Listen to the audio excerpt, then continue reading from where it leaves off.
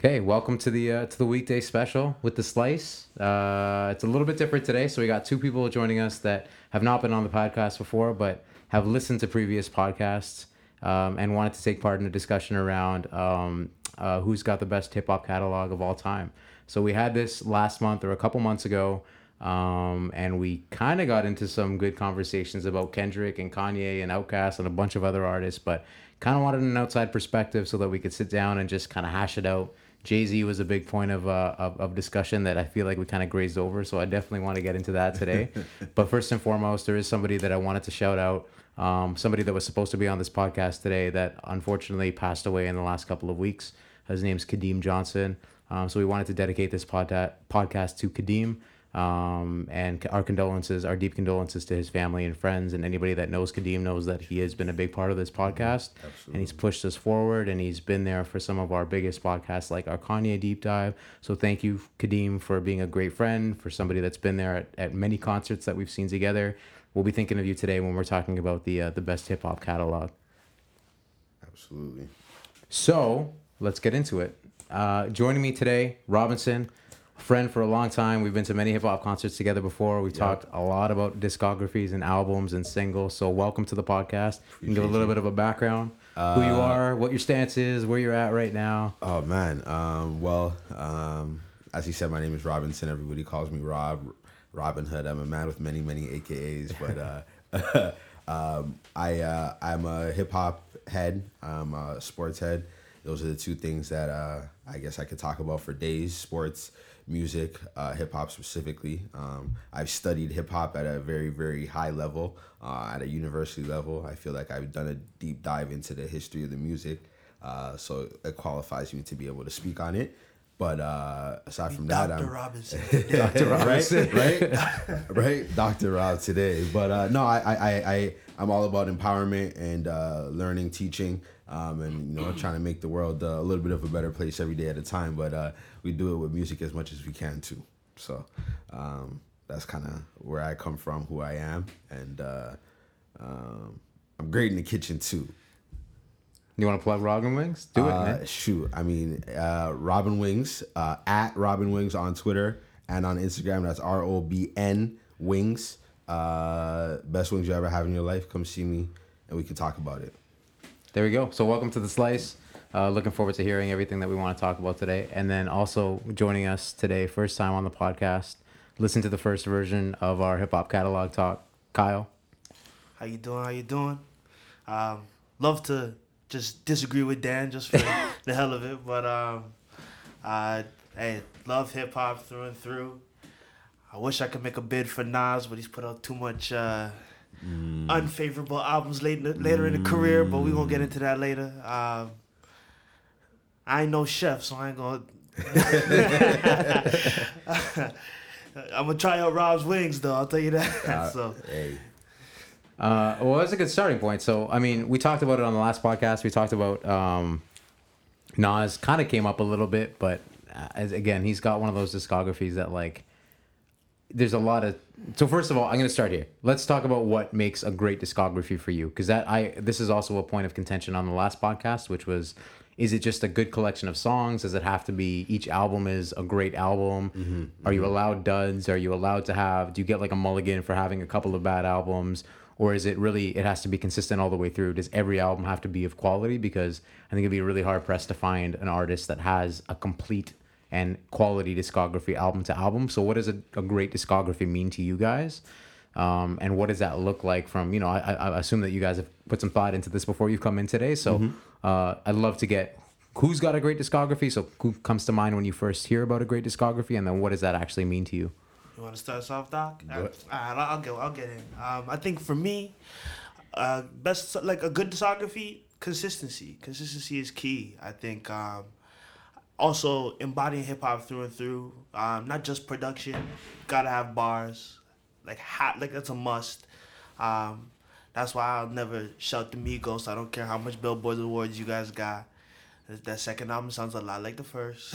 It's also double the length. And, exactly. So, for me, I think it's consistency in embodying the culture. Even if, hey, you want to be experimental like Kanye and Yeezus, you still gotta provide the elements of why we turn you on. You know, why we consistently turn to your albums every Friday morning or used to be Tuesday. So that's what a good discography for me is.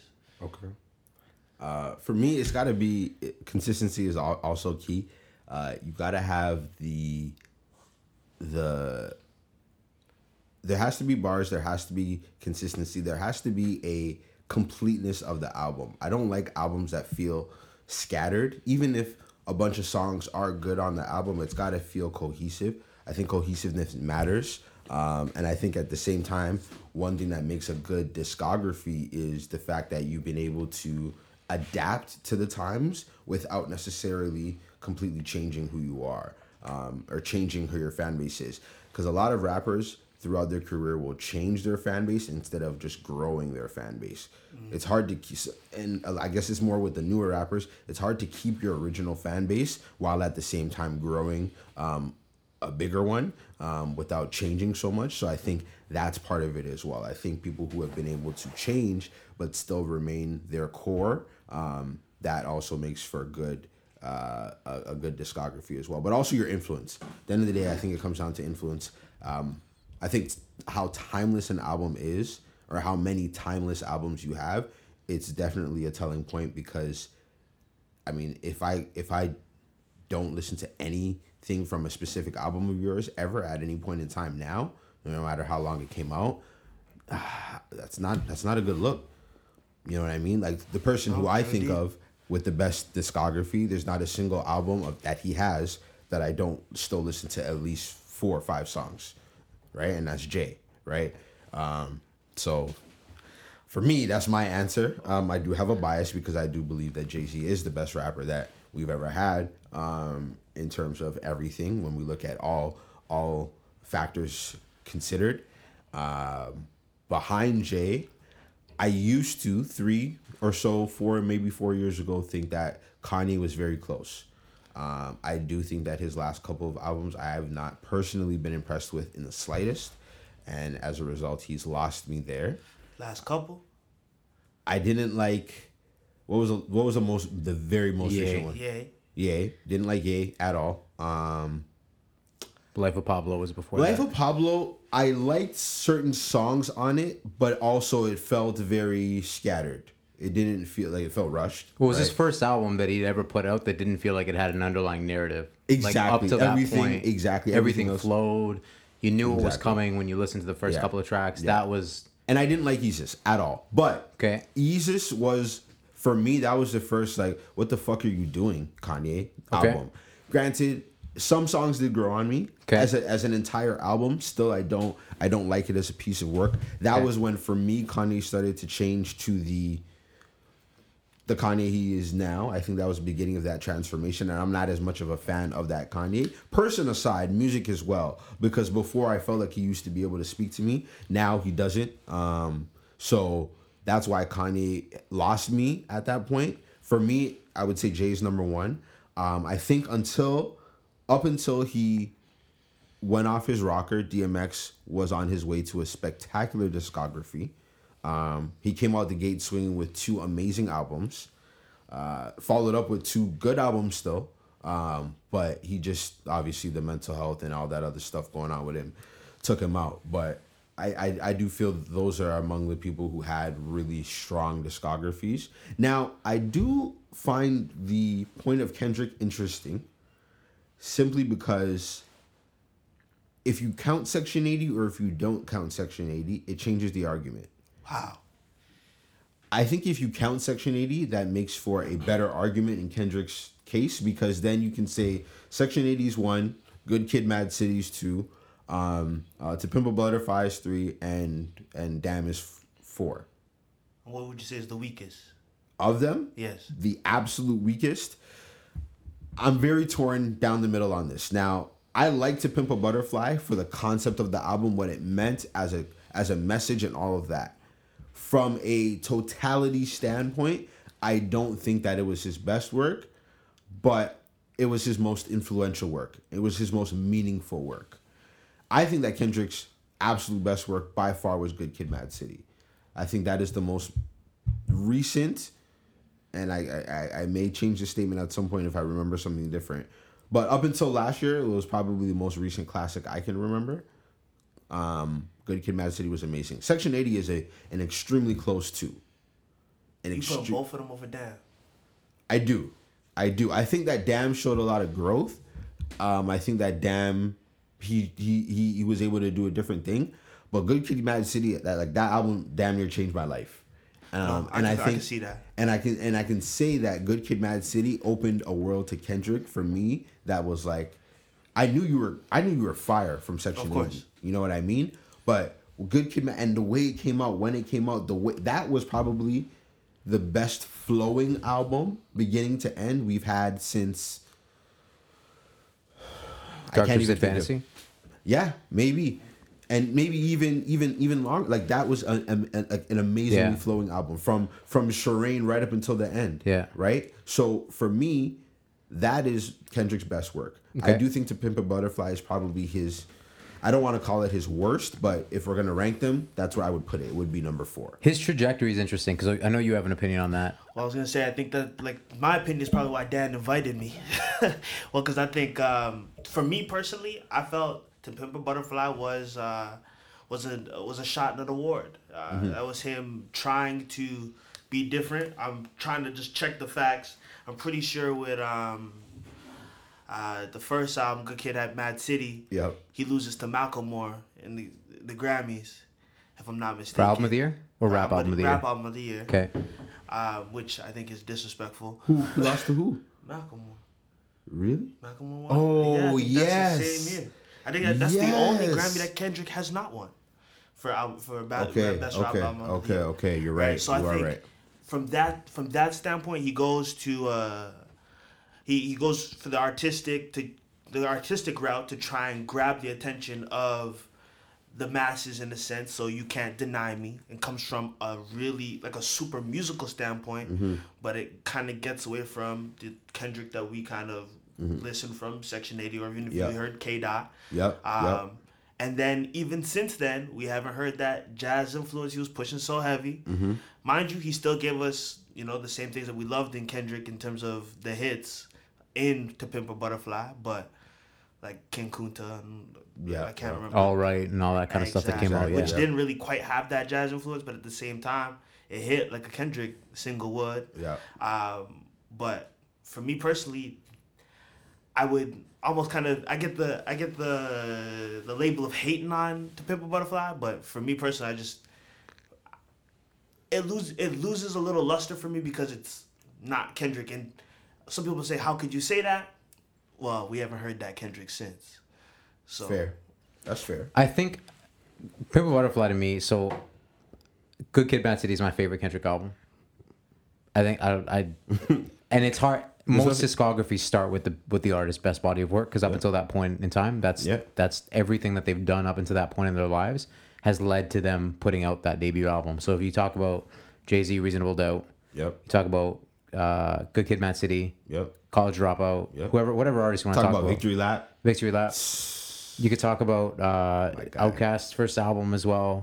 You could there's so many different. Even Mobb Deep's Mobb Deep's first album was Biggie, Tupac, unanimously across the board is when you're Illmatic, when you're going into your first album. It's everything. It's the pain. It's the struggle. It's everything up until that point. All your stories. It's almost like rappers want to get everything out their first album, but they forget that, listen, there's got to be more to follow this, right? But it's hard to not give it your all, because you're like, I'm trying to get on, right? So it's a battle, but it's true. Like everybody's first is kind of, so I mean, guess to your point, when it comes to Kendrick, Good Kid, Mad City, same thing. It's his best, and I think he's tough to gauge right now because he's also probably one of the youngest artists. Like he has the youngest discography out of a lot of the artists that we're going to talk about today, but he seems to be on a trajectory where he's going to put out a lot of quality work over the course of his years, at least in my opinion.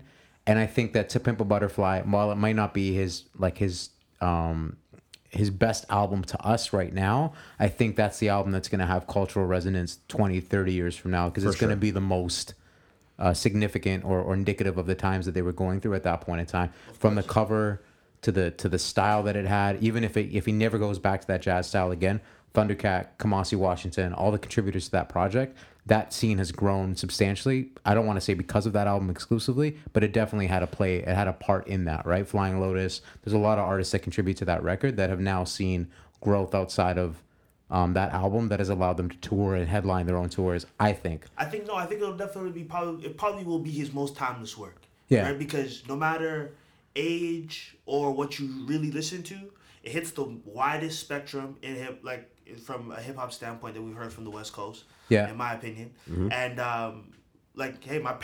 my pops would listen to something like that. Yeah. The only other time I ever heard my pops kind of say he listened to hip hop, and that's the last Gambino album, which is not really hip hop. Yeah. It's a Prince record curating as a hip hop album. But at the same time, it ain't rap. So I think yes, it probably will be the most timeless. Yeah. I think one thing that I did want to come back and ask Rob though, because Magna Carta was kind of dragged through the mud in that first our pregame talks, yeah. But I'm talking from the last even the first podcast too, yeah. Right? It says his weakest. What do you have to say about them to say Jay's discography is tainted by weaker albums like Magna Carta or Not Reasonable Doubt, Kingdom Come? So, one thing I will say is Kingdom Come was my least favorite Jay-Z album. Disappointing. It was my least favorite Jay-Z album until a little while ago. It did grow on me. I hated it. I really did hate it at first. But it grew on me with things like Minority Report and Lost One, Beach Share. Lost One. So I just didn't like it because it was this is a comeback, right? Now, though, I will say after a lot of maturation that my least favorite might be Blueprint 3. Because Blueprint 3 was pretty just hit heavy. You had exactly. It was his collab album. So I'd say that's probably his worst. Now, when it comes to tainted discographies, I don't believe there is such thing. Because sorry. A discography can be tainted, but I don't believe 1 or 2 out of 11, 12 bodies of work is tainting it. Because nobody's discography is perfect. Everybody's discography has blemishes. So if we're going to put there's no blemish-less discography. So that's one. If we're going to now talk about the percentage in which you've put out albums and how many of them are blemishes, Jay-Z has no collabs, no MTV Unplugged, 11. So do you consider Rock La Familia a Jay-Z album? That is a Jay-Z album. Okay. That was a studio Jay-Z album. Watch the Throne? 13. Watch the Throne? No Watch the Throne. No Watch the Throne. I don't count Watch the Throne in my arguments typically. Okay. But it only helps it. It doesn't hurt it. Okay. If you count it, it's 14 studio albums. So there you go. And then Streets is Watching is not a part of that. It was a soundtrack. I can't include it, but that was heavy. No, for sure. So within those 14 albums, we're gonna call these are the ones I'll call blemishes. I'll call Blueprint 3 a blemish. I'll call Magna Carta a blemish of sorts. Okay. Because it maybe wasn't his best version of self, but this was his transformation into kind of being like, I'm a different Jay. I speak about different things. I'm a different person. You want my old shit. Literally, it's there for you. But I think that was kind of where he did a little bit of a different thing. But like I said, those would probably be the lowest points of his albums. Now, no Blueprint 2. Blueprint 2 is now. great piece of work. Blueprint 2 2 or 2.1 because there's also 2.1 isn't a real album. 2.1 was the double disc, the OG. The problem with Blueprint 2 only had one problem. It was too long. It should have been one album. If Blueprint 2 was a single disc and they got rid of the garbage, that would have been one of Jay-Z's top 4 albums. So do you agree with? I just want to ask because 2.1 tried to do that. Yes. Is it that you don't agree with the songs that were selected for 2.1? Or is it that you didn't like it? I didn't respect 2.1 as an entire project because it was a remix. Like so many of the other songs were already on it. He just redid a couple. He added a remix here and there. It was cool. It was a good money thing, but I wouldn't consider that had he taken Blueprint 2 as it was and literally taken out Show Me What You Got and the song with Sean Paul and some of that other stuff, and he made it a 1 disc album. If you keep stuff like The Dream, I Did It My Way. Somehow, some way, the bounce, Hola, the bounce, stuff, right? Yeah. You keep stuff like that. You Poppin' make it Tags 14 songs. Too, Poppin' Tags, Jesus. You keep stuff like that. It's one of Jay-Z's best albums. So I won't put it down there. Okay. It's toward the middle bottom because of the fact that it was the double album. Exactly. Yeah. Now my top 5 changes all the time. Okay. When it comes to Jay albums, today, the top 5 in no particular order is Reasonable Doubt, American Gangster, Blueprint, Volume 1. Okay. And Black Album. Okay. Now, my favorite today, that does also change every day, usually alternates between Reasonable Doubt and Volume 1. Volume 1 has a little bit of a blemish in itself as an album because of the stupid tracks that Puffy did. Shiny suit.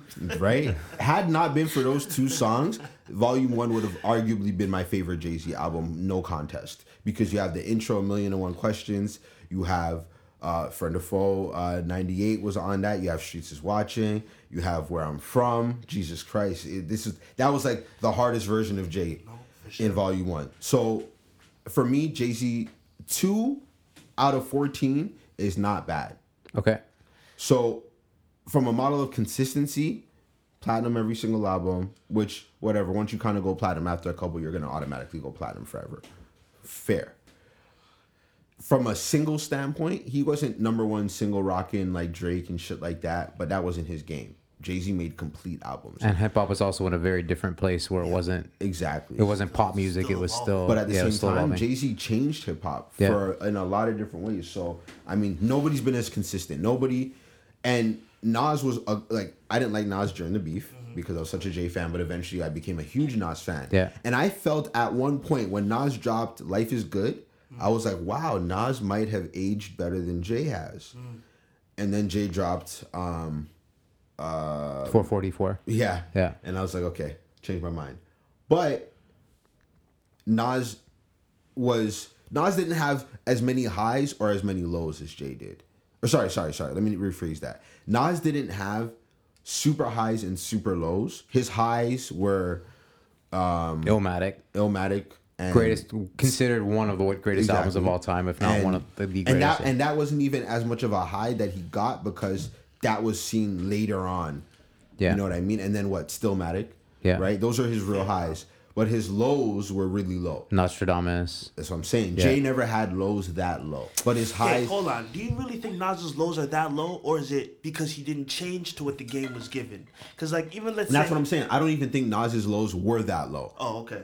I think that Jay might have had a lower low than Nas, but he had far too many, his medium is unfortunately where Nas's height was for most of his career, in terms of from a consistency standpoint. Well, even influence and exactly. everything Jay, like that, yeah. Like people can't see what I'm doing, but Jay stayed here, right? A little bit of this, whereas Nas was kind of, he was downs, sporadic. yeah. Exactly, and I think that's where the consistency part of the argument is for me on Nas.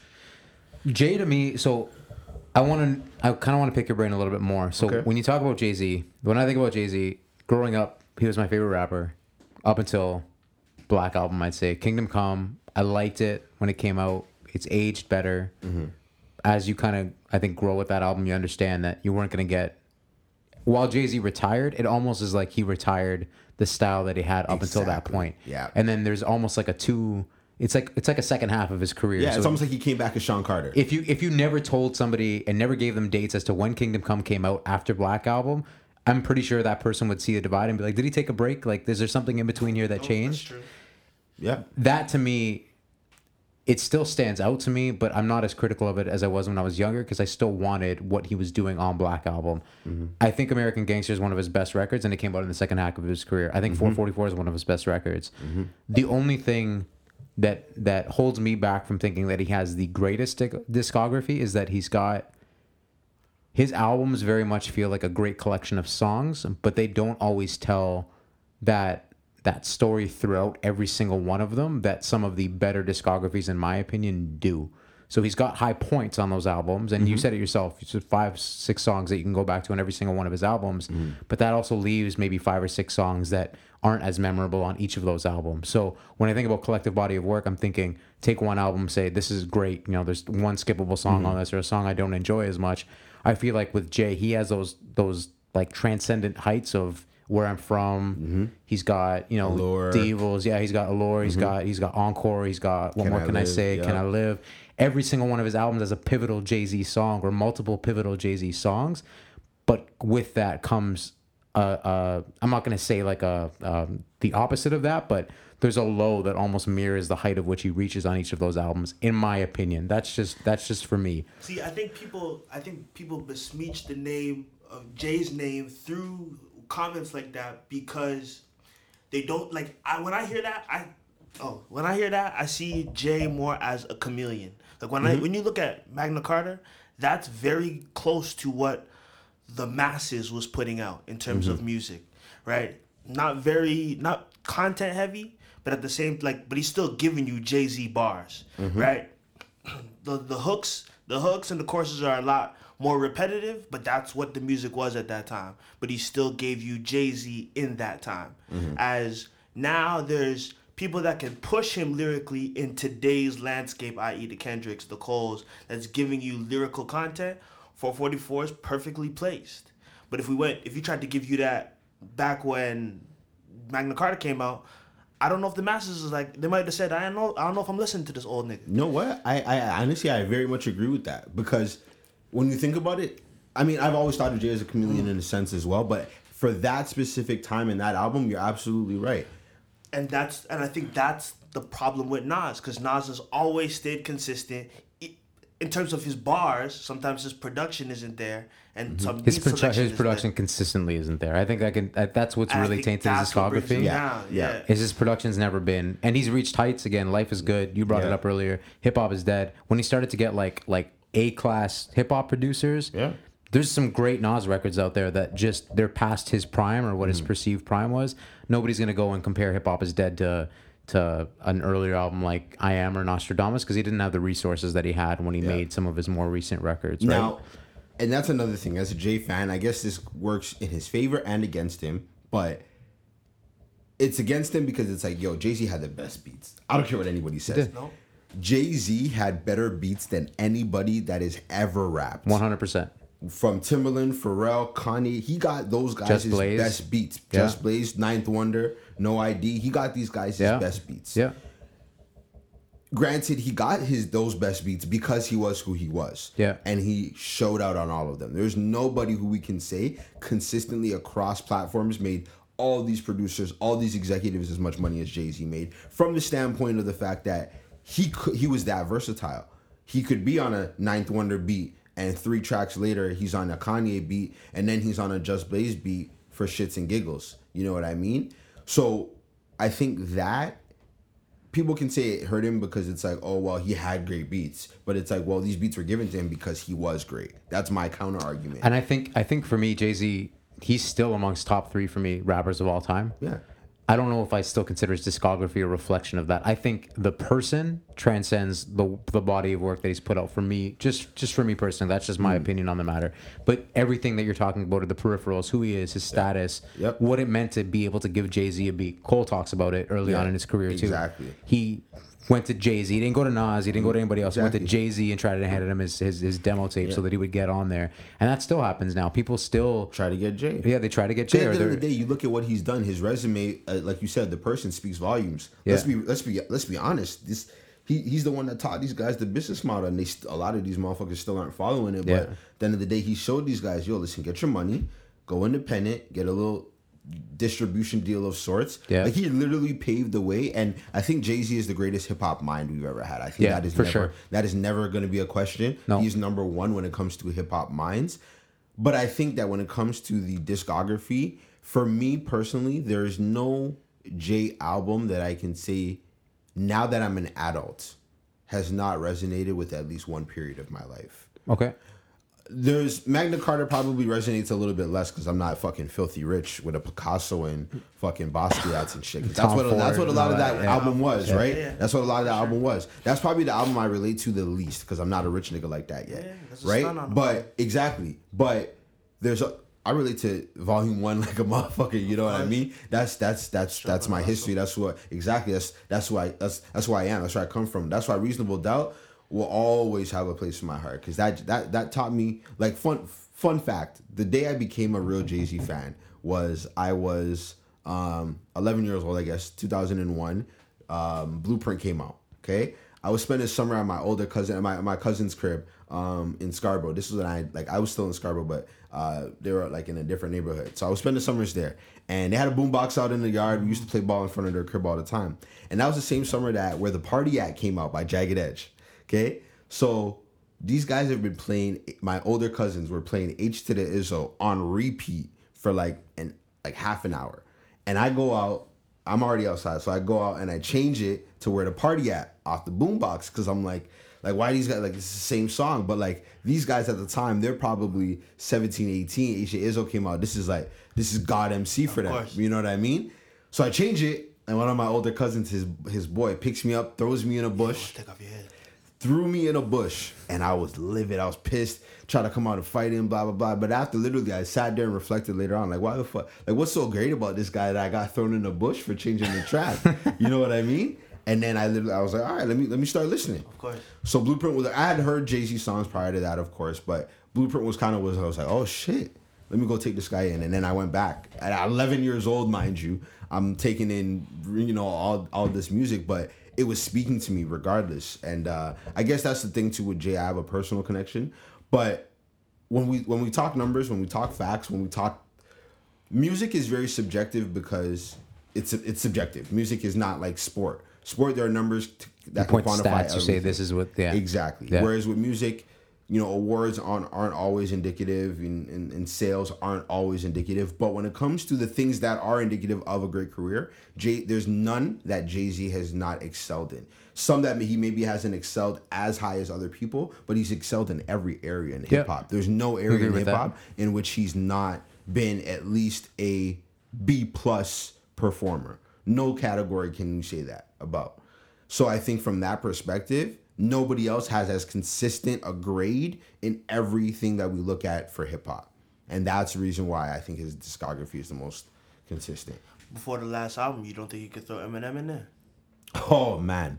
My opinion on Eminem, a lot of people are not going to like, but I think that Eminem is wildly overrated. Wow. At this point in time, 5 years ago, I wouldn't have made this statement. Sorry, 10 years ago, I would not have made this statement. The reason why I say that is Eminem has not aged well in the slightest. None of his work has aged well. The reason being, when Eminem was hot, when Eminem was making music, Eminem was troubled, Eminem was going through stuff, whatever. We were teenagers at that time, going through very similar shit. We were angry. Some of us were depressed. We didn't know it. We were going through God knows what. This is music that resonated with us. The world in general at that kind of time was a little weird. People were understanding how sick people could be in music and stuff like that, and Eminem was kind of taking that and running with it. So lyrically, Eminem is fantastic. Don't get me wrong. I'll never take that away from him, right? He made amazing music. He did make great music, but for a time. None of you can be serious and tell me that you've listened to an Eminem song or bodies of work as recently as any other artist that we've brought up or that we will talk about. No. You cannot. Eminem has not aged well at all. He's a great technical rapper. Like, he has the technical skill to be able to rap his ass off. I'll never take that away from Eminem. And he's done it, and he's shown that he can still do it.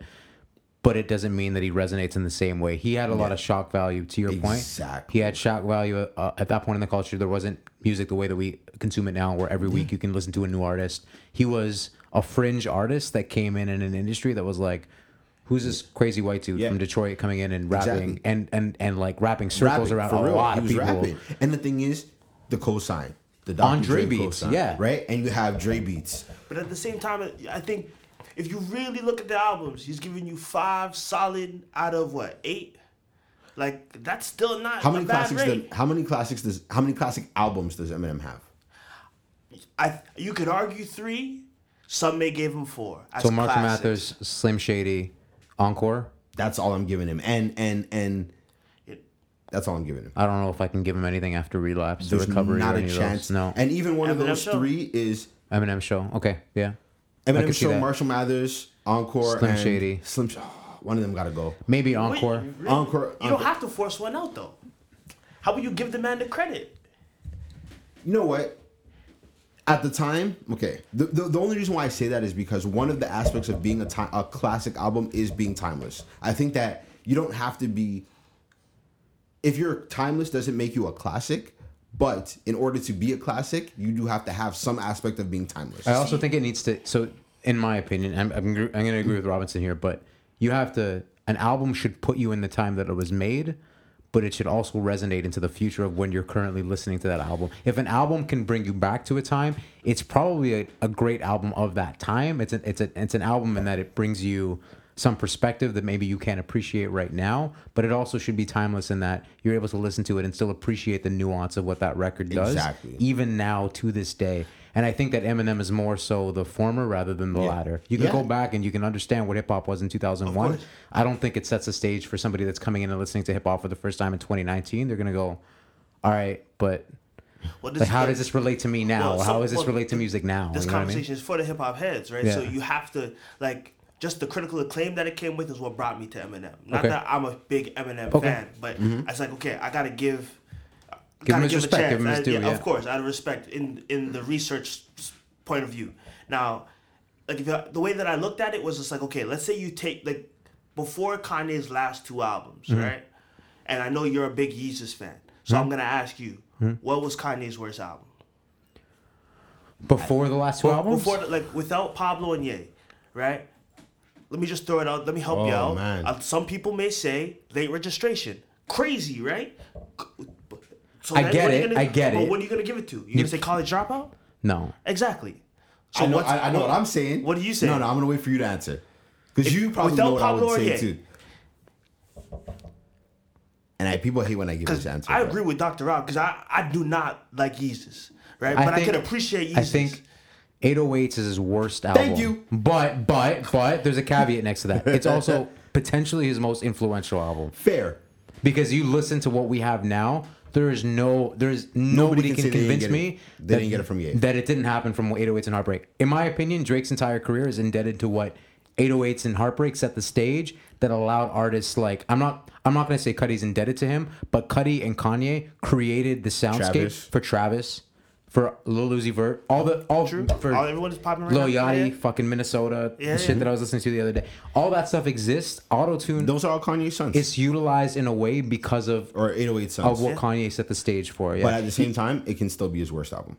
And it can be his worst album because as a piece of work, it was not. It's not Dark Twisted. It's so far away from Dark Twisted Fantasy. That's his best work. It's not as polished as Late Registration. It's not as raw and lyrical as College Dropout. Exactly. And it's not as radio friendly and transcendent as Graduation was in 2007. Now I agree with every single thing you just said. Now the one thing I'll say is Late Registration is the only one that I would ever put on any day close to 808s. 808s for me is definitely at the bottom by far. Well, I mean, obviously if we don't include Yeezus. Yeezus is dead last. Because the last 2 didn't happen. Yeezus is dead last. And in terms of your favorite, or in terms of what you think is his worst album? In terms of his worst, the last 2, like I said, completely wiped out of my memory. Okay. Let's say Yeezus is his last album. Okay. That is his worst to me. Okay. Then above Yeezus, I would have to put Late Registration in... Sorry, 808s. Okay. And then I would have to put Late Registration in that spot. Followed by then... I'm going to have to go Graduation, College Dropout, My Beautiful Dark Twisted Fantasies, number 1. So can we unanimously agree? I'd like getting this out of the conversation every single time. My Beautiful Dark Twisted Fantasy is Kanye's best album. Yeah, 100%. Yes. We got that out of the way? Yeah. It's not my favorite. College Drop is my favorite, but Dark Twisted Fantasy is what it is. I remember me and you going apeshit to that album. I remember us going crazy to the Good Fridays, Christian Dior, Denim Flow, all that shit. That was there's nothing that will ever match the lead up to that album. The rebound from what happened with Taylor Swift and the VMA incident. Fridays. There's nothing. And crazy. Pusha being on that album, coming out of nowhere. The reason why that will forever always be an album that will always be tied to my life is that the album came around the time my daughter was born. So I'm listening to My Beautiful Dark Twisted Fantasy. I'm like, yo, this is... And then literally a couple weeks later, a month or so later, my daughter was born. So it was like, that was the soundtrack to my life at the time. No, so you know what I mean? So I always remember You can't disassociate those two things. Ever. Right? One of my favorite songs, period, is Gorgeous. Gorgeous is gorgeous. Literally, as the song says. It's an amazing song. That whole album.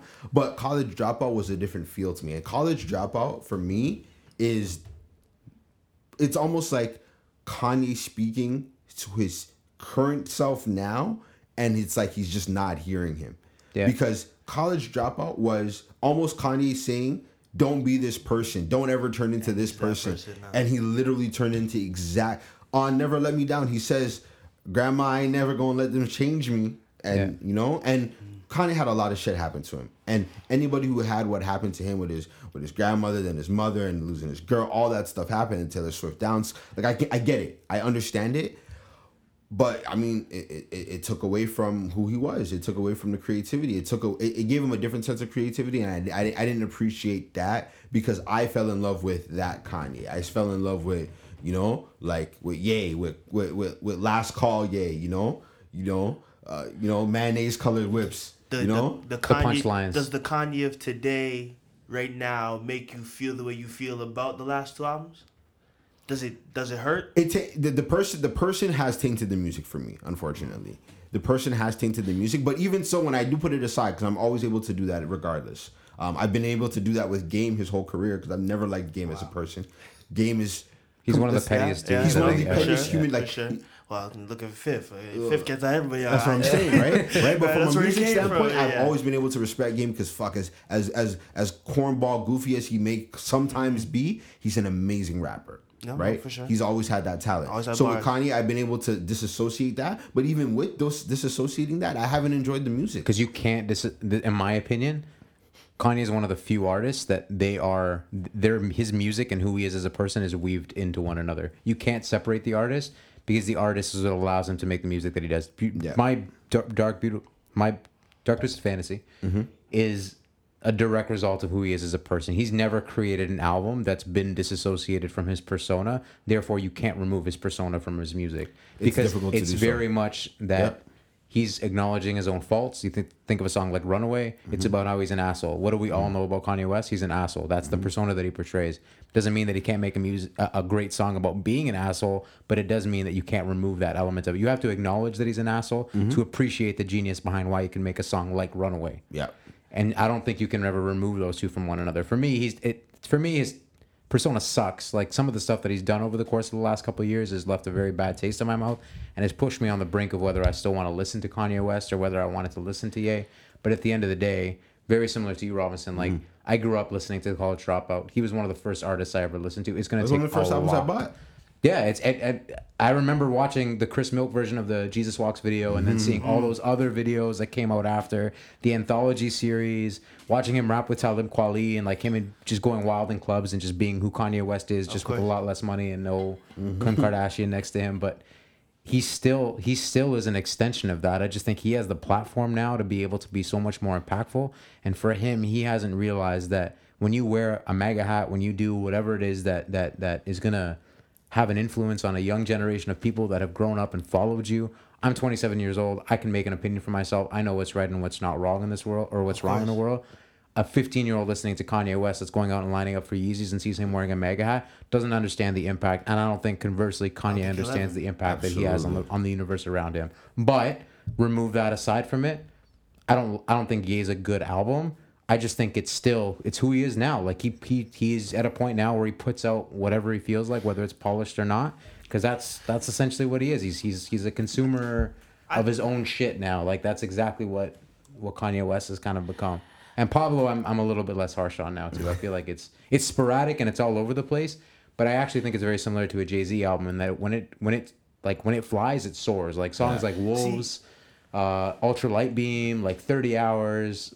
The song with Kendrick Lamar, No More Parties in LA, like it has huge heights, but there's just a lot of filler. No More Parties in LA was fantastic. It's crazy, yeah, that's insane. For me, I will reluctantly give Kanye best discography. Okay. Reason being, I still think the consistency is there. Even if you look at Ye, as much as you may not like kind of where he is right now, it still has all the elements of a Kanye album that you could love, i.e. the production. Because that's really where he first brought us in. The bars is there if you look for it, but it doesn't speak to us because he's in a different place. Now, at the same time, I feel like trying to create a product that everybody loves almost drove the man crazy. And then when he gets to the top of the mountain with Dark Twisted, because you kind of even seen him like almost spinning the gears too hard for Graduation, but at the same time, he killed it with Graduation. He found that like with Graduation, that changed how people tour and how they make music for tours and trying to rock a stadium. Did you go to the Glow in the Dark tour? I did not, and it's a big regret. But at the same time, I see the impact it has, and I see how like you look at what Travis Scott's doing right now, or even Drake as a performers. That's Ye from Graduation putting on a He's a show visionary for when folks. he put out that show. Because even before that, people would say, "Yo, Jay, one of the best performers," but Jay don't do a whole lot on the stage. Yeah. But the impact of the delivery and Exactly. being true to self, that's why you go to a Jay concert. And even when he was not beside about the Ye spectacle. jumping on stage, it still was like they were still their own individuals and they rocked the show together, even though there are two different contrasts. But at the same time, I'll still give it to Ye because at the end of the day, okay, let's say you don't like Ye, or for you don't like Yeezus. No. At the end of the day, that's maybe the same 1-2 albums on Jay's discography you don't like. But the hit for Kanye is a lot stronger, I think, than any Jay album in terms of like modern day acclaim. Because at the same time, Jay gets the acclaim because he's Jay. And although he's my favorite rapper, he's always been my favorite rapper. Reasonable Doubt is my favorite album and never changes. Blueprint 1, close second. I still think the heights that Kanye got to, I don't even think he's trying to put out another Dark Twisted. I think at this point, like Life of Pablo, let me just put out this heat because I've been sitting on it, and he's all that. He's like Ye's on that. I can't keep my ideas to myself and all this kind of stuff. I create to put it out. And he did say it after Dark Twisted Fantasy. He did say, "I hit perfect. I can't make perfect again." Like, or he didn't say exactly that, but the idea was like, I think that I agree with you in the sense that was one of the closest to perfect albums we've had in a very, very long time. My Beautiful Dark Twisted Fantasy. But I don't think that, I think the drop off from Kanye's best to his second. Now, the drop off from My Beautiful Dark Twisted Fantasy to College Dropout is not huge. It's not huge. But I do think that when it comes to critical acclaim, there are two Jay-Z albums that I think changed the game entirely. Volume 2, Hard Knock Life, was an absolute game changer for hip hop. Which is a replacement. The first one got stolen. Right? It was crazy. Yeah. But Hard Knock Life changed Jay-Z's life. It changed hip hop, period. That was when the sample game changed out of this world. That was when delivery and the way things we were doing. He had Money in the Thing. He had Snoop on the album. He had Ja, Money Cash Hoes, DMX. And that's the thing with Jay that I'll give him his credit for. When Jay was coming out, Jay wasn't rapping with little dogs. He was going with the hardest. He was putting them on his songs. He was going on their songs, and they were rapping it out. There was never any back down. And people can say all they want about M killing Jay on Renegade. I've never agreed with the statement personally. I think he had a lot of shock value on the verse. But if you listen to what Jay's saying, like people remember Jay's verses a lot. You remember the impact of Eminem's verses, and you remember people just saying Eminem killed Jay, but it was kind of like folklore. You know what I mean? But when it comes to what Jay has been able to do from a consistent, Kanye's put out how many albums? 6? When you don't count the last 2. 9 now. Sorry. If we're gonna count the last 2, 9.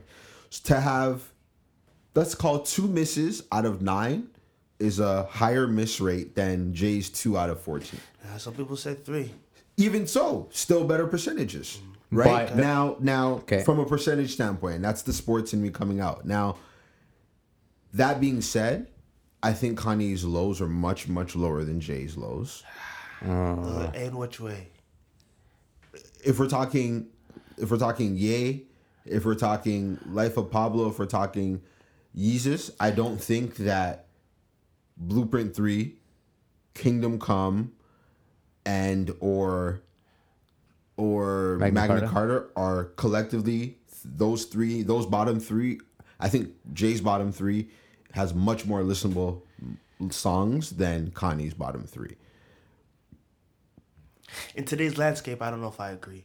In today's landscape, because just because of Life of Pablo. That's fair. Right? Because like Yeezus, I'll give you that, right? And even Yeezus, I'm gonna weigh in on Yeezus in a second. And even Yeezus has like the world loved Yeezus. I'm like, for me personally, I only like the last 5 tracks, right? Okay. I like I'm in It.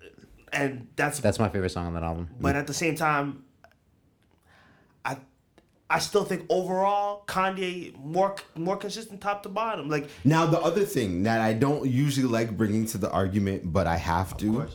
I have to, is toward the end, not the middle of Kanye's career, a lot of his albums became collections of not just himself. There was a lot of people working on the albums. There's a lot of people helping. There's a lot of people in the building. But That's a man who loves to give credit where credit's due. A man that says a man like Young Jeezy's voice is an instrument. Yes, absolutely. Like, and the thing is, that doesn't. It's not necessarily taking. It's not necessarily taking away from him, but at the same time, what it is saying is that some of his strongest work has been assisted by others, right? And you can't say the same from a perspective of Jay, with the exception of production. I absolutely think you can, though. Of course, because if you look at some of the thing is, that's the thing with Kanye. He the same kind of quality beats that Kanye made for Jay, he made for himself. So Kanye already had production. They both have let's say equal production. Okay, from a production standpoint, that's 1/3 of the music. Sure.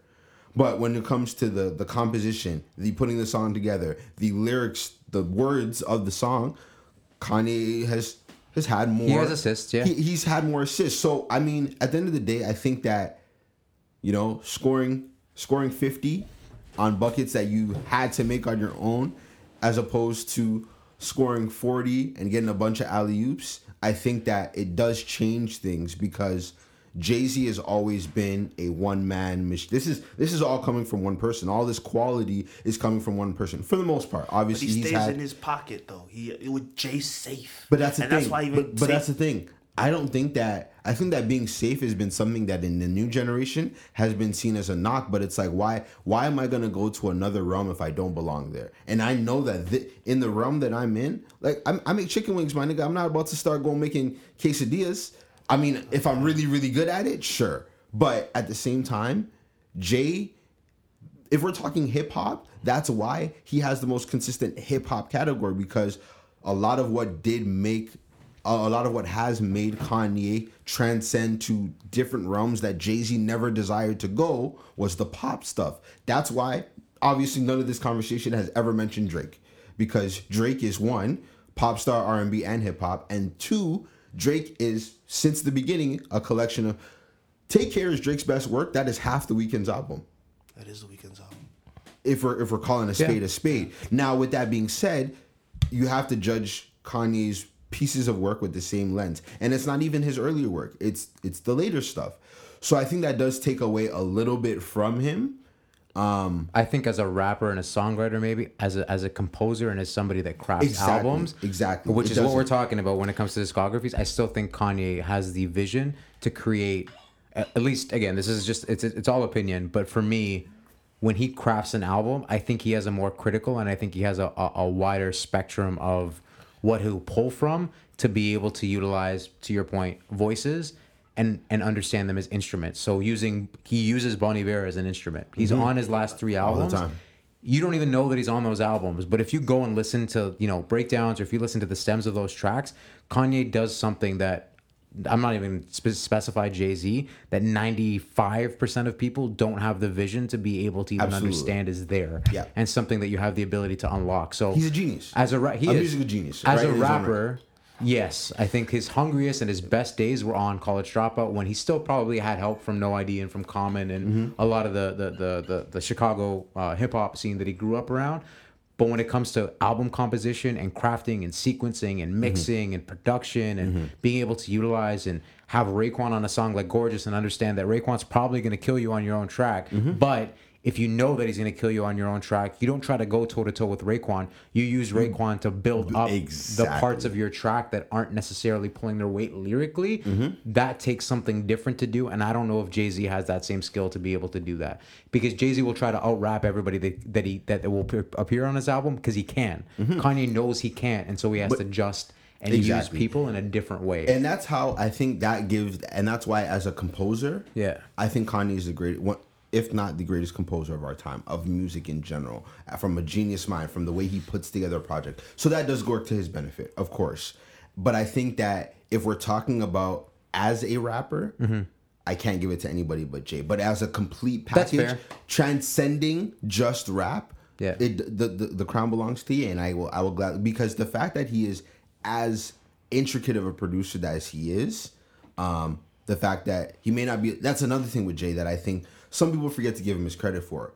Forget music that he's made for himself. He's a great songwriter for a lot of other people. Yeah, he's written for Dre. He's written for... He wrote Dre's biggest hit. Yeah. You know what I mean? Yeah. So it's like, Jay, and that's who he is. And I think as a songwriter, that's what makes me value him a little bit more. Because if Kanye never wrote a rap in his life, I think that he would still be... successful. As not as successful as he is as a rapper, of course, because that put him out there in a different way. But Kanye was able to make impact. He changed music with being a producer. Like, This Can't Be Life, when that beat dropped, we're looking at each other like, what the fuck? Yeah. Like, this is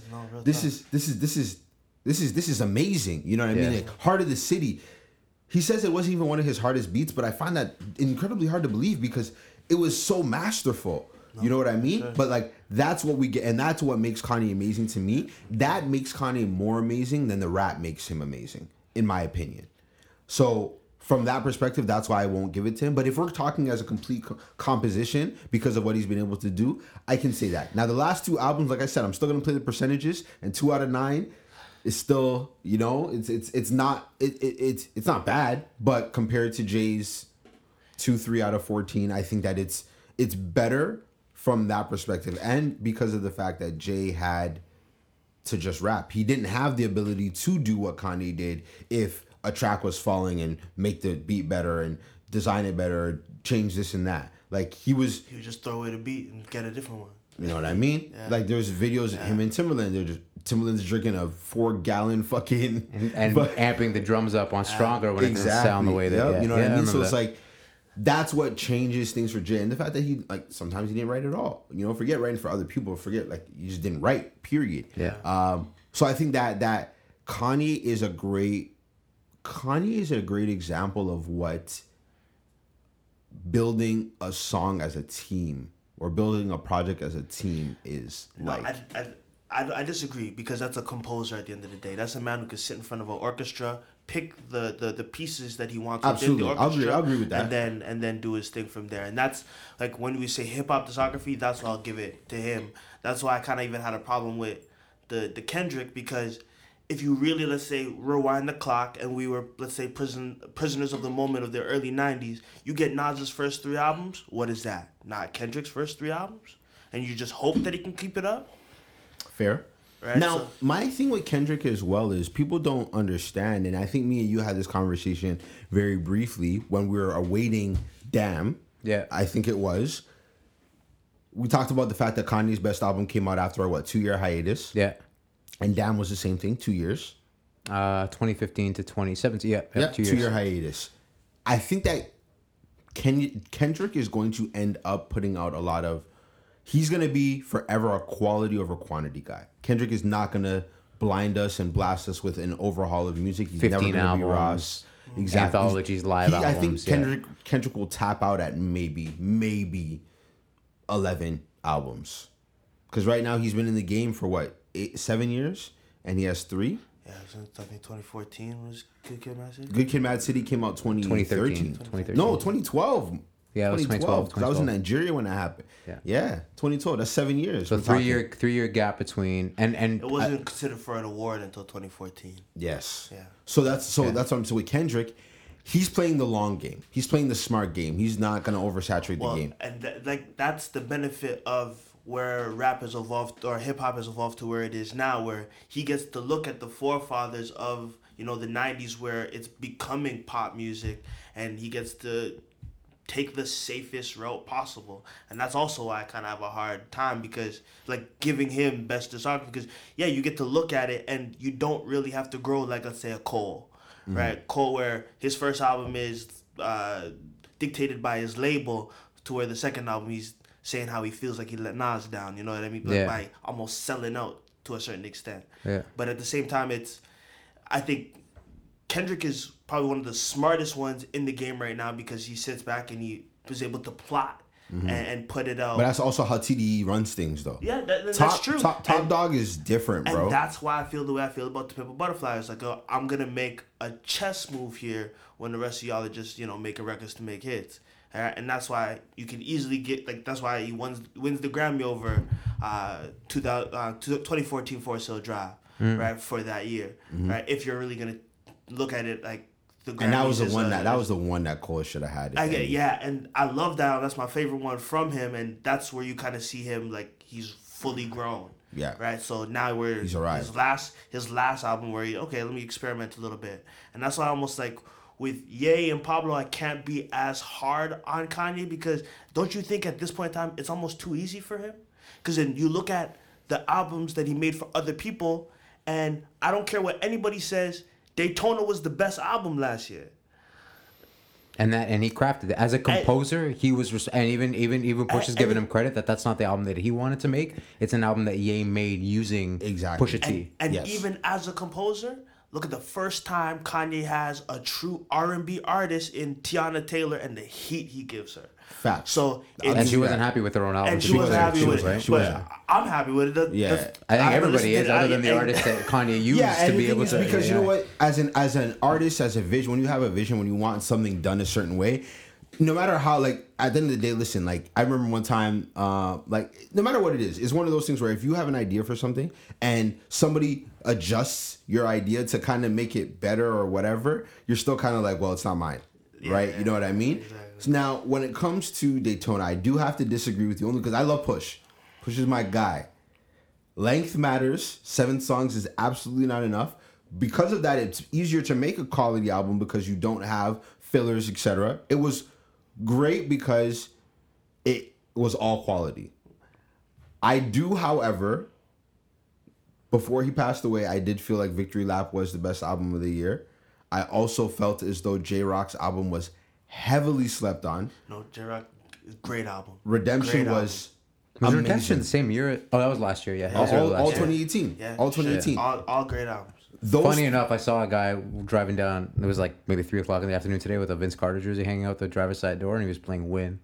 Oh, yeah? That's it, just driving on Queen Street. That was the funniest thing I seen today. I was like, that's just not going to give up. J-Rock's just playing out of the car. But I think that Nipsey did have the best, and I've been a Nipsey fan since. I have not, so so if that's the case, then it's a little different. Mm-hmm. I've been a fan since Bullets Ain't Got No Names. The marathon was what really changed me. You've been talking about Nipsey Hussle for a long. Like, you were the first person I thought of when I heard that he passed away. I was like, Robinson is synonymous with Nipsey for me. Yeah, I was shattered only because that same Jay background, that Jay influence, that hustler mentality, that giving back to the community, that teaching, like, he was a real he was a real gangbanger. This wasn't no game. This wasn't no I did like. It wasn't this guy was really in the street. This guy was really, he has a real track record, but at the same time, he was able to take all that and make amazing music. Like, when I listened, have you listened to the marathon? Yeah.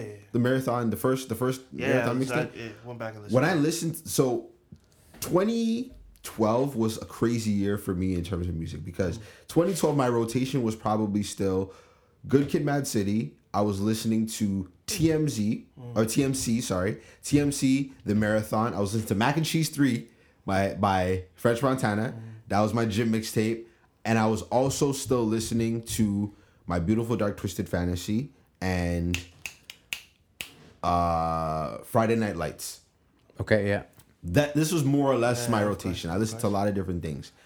But Nipsey's music probably, I would say, had the greatest impact on me behind only Jay. Nobody's music did I listen to as much as I listened to Jay, like I did Nipsey.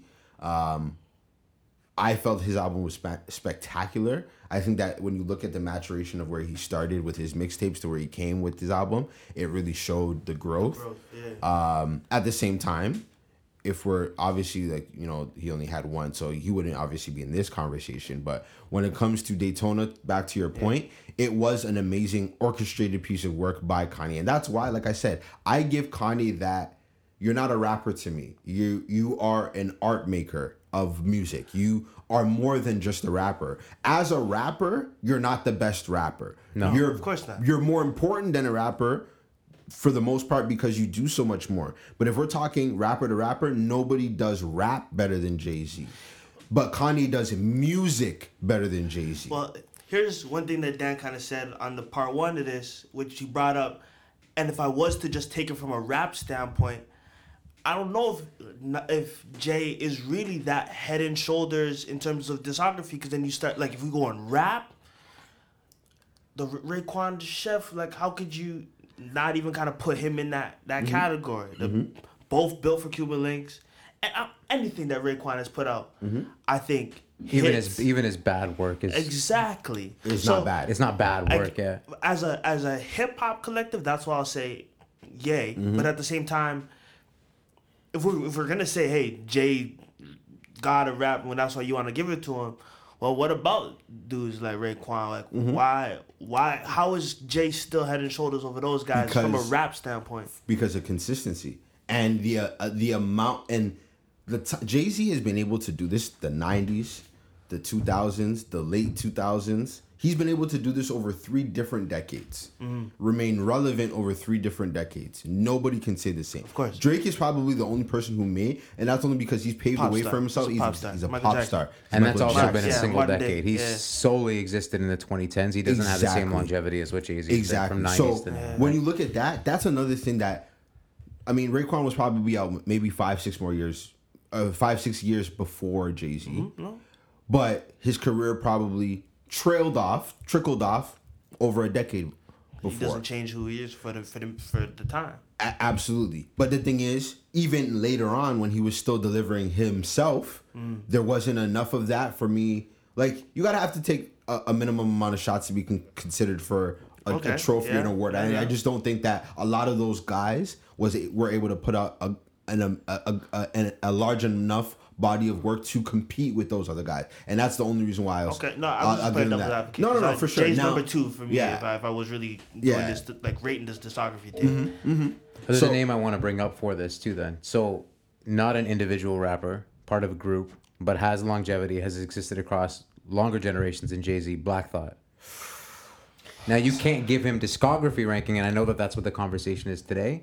But if I think about a rapper, when I think about like technically skilled rappers, like guys like Black Thought, I thought Common for a long time. I think he can Talib. spit, but he's simplified. Talib, 3 Stacks is definitely on there as well, with a shorter body of work. Of course. 3 Stacks is different.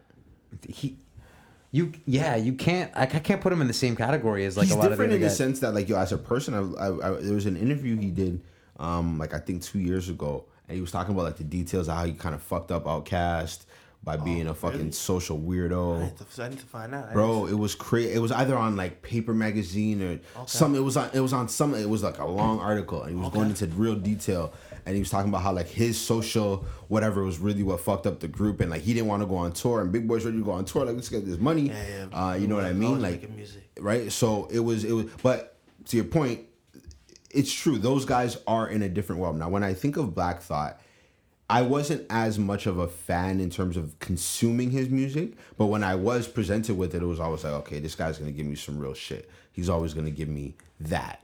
I think guys who are in groups, also it does work to their benefit. When you're in a group, the fact of the matter is you don't have to do as much work to put out the same length of song or the same length of project as somebody else, right? Mobb Deep, i.e. Mobb Deep. Those, you guys are used to, for your whole career, for a great length of your career, finishing a song with 1.5, maybe 2 verses, whereas everybody else is laying down 3 minimum, two if it's a really short song. But like, you get into the habit of like your body work, simply like your amount of verses, if we're going from that perspective, is not as large, it's not as big. And I think I'm always a quality over quantity guy, but you can put out quantity and it's still quality. I think that's amazing. I think the Roots have done that because they've got as 12 a albums now, I collective, think. and as a collective. And I think that's the thing, when you can look at an individual. I think when it comes to, I know this isn't the conversation, but when it comes to best groups, hip hop groups of all time, I have a very different list than a lot of people. But for me, my top 3 are Outkast, Mobb Deep, and the Clips. Yeah, that was the Clips is in mine for sure. I think that Lord Willing is It's a classic. one, It's a classic undoubtedly, and Hell Hath No Fury. It's a great album as well. Yeah. So- Womp Womp is still and that still gets played a lot. And that's why I can't say Outkast in the discography, because I don't think they really beat out the Clips. For me, I have to kind of put it as a tie and call it a day. But if you take the group element out of it, because if you're just talking about discography, whether it's a group or not, just a hip hop body of work, so you can include groups and stuff like that. How much does that change the landscape of that discussion for you? If you can incorporate groups like Outkast, The Roots. For me, one of my favorite hip hop groups of all time is Little Brother. They don't have the body of work to be able to do that, but they're if you put them in a group discussion, I also think groups last less long. So to ask a group to be able to sustain quality over the course of 11 albums, two brothers couldn't figure it out, you know. Yeah, I think exactly. The Roots have done something that, like, as a big collective, you'll never see something like them ever again. I think Outkast was, if we're talking duos, Outkast probably has the best discography. But I think for me, the Clips is my favorite between the, like, granted they only had Hell Hath No Fury, Lord Willin', Until the Casket Drops. They only had 3 albums. Fair. Yeah. There's one more that I'm forgetting. Didn't they have Lord Willin' Part 2 or something like that? Or wasn't that announced? Like the one that Mr. Me Too was on. Isn't that not? That's Hell Hath No Fury, no? Yeah, it is. Yeah, there's something that I'm missing. Yeah, that's it. It was just the Casket Drops is the last one. That's the one that caused the art for, and then exactly. So based on that, I'm gonna give them 2 out of 3. Till the Casket Drops was still good. I give that a half. So I give them 2 out of 3 2.5 out of 3. But then you look at Outkast, they probably went like what? 6. Yeah. They probably solid. Went, so Stankonia, Southern Playalistic, Catalogue Music, ATLE and Zequemini, Speaker Box, Love Below. That shit was. That shit went diamond, didn't it? It's crazy. The only miss that they had was a soundtrack, and if we use Jay-Z's logic, technically it doesn't count. Gosh, exactly. So they so are soundtrack. They are the closest to me that have a spotless discography because every single one of their albums is incredible. And they may not be my favorite, but their discography is pretty fucking spotless. Sure. I'll give them that. I'll give them that. But the Clips, I was bumping that. I was bumping. Hot damn. It's a new day, yo. I was bumping that yesterday, and honestly, I was wilding. Like I was in it. But that's what I'm saying. To the earlier point, when music can make me do that in 2019, when we have so much new music still coming at us, that's when you know that shit is different. Like, bro, YG dropped his album. By the way, it is probably my favorite since My Crazy Life. My Crazy Life was my favorite YG shit out of anything he put out. His new album was pretty good. And he dedicated it to Nipsey, I think. That's why it came out so quickly, right? Yeah. Honestly, I really fuck with that. But, like, you have the YG coming out. You have friggin' Ty Dolla $ign. You have all these guys. You have all these different people. You have the Migos. You have Offset who came out. You have all this music. And if I can still am going back to the early 2000s, that means that shit is heat rock. Yeah. You know what I mean? And that's what guys like Eminem unfortunately do not make me feel. Guys like Eminem won't make me feel like that. I still, like, before I pulled up, I was listening to Can I Live? You know what I mean? But I still love to take in the new music because some of that, like, I remember the first time I really listened to friggin' French Montana was Mac and Cheese 3. And nothing that he's ever done will ever make me feel the way that Mac and Cheese 3 makes me feel. I feel that. Hey, everyone. Sorry, but our conversation actually lasted quite a bit longer than we anticipated. So we decided to cut it into 2 parts. Fortunately, that means that we're going to have a second part of our second part discussion of the best hip-hop catalog of all time. So check us out in the next month or so. We're going to have the second part of this episode uploaded at some point, and we discuss a lot more of what you've heard us discuss today. And it'll be obviously Kyle and Rob. They'll be joining me again for the second part of that discussion. If you've got any comments, if you've got any feedback, if you've got anything to add to the discussion, please let us know on social media at The Slice TO on Instagram and Twitter. And we'd be happy to talk about it a little bit further, either on Instagram or on Twitter, or maybe we'll have a little segment added to the We'll be back next week for another weekday special and another odd topping. Everybody enjoy your weekend. Go Raps, go.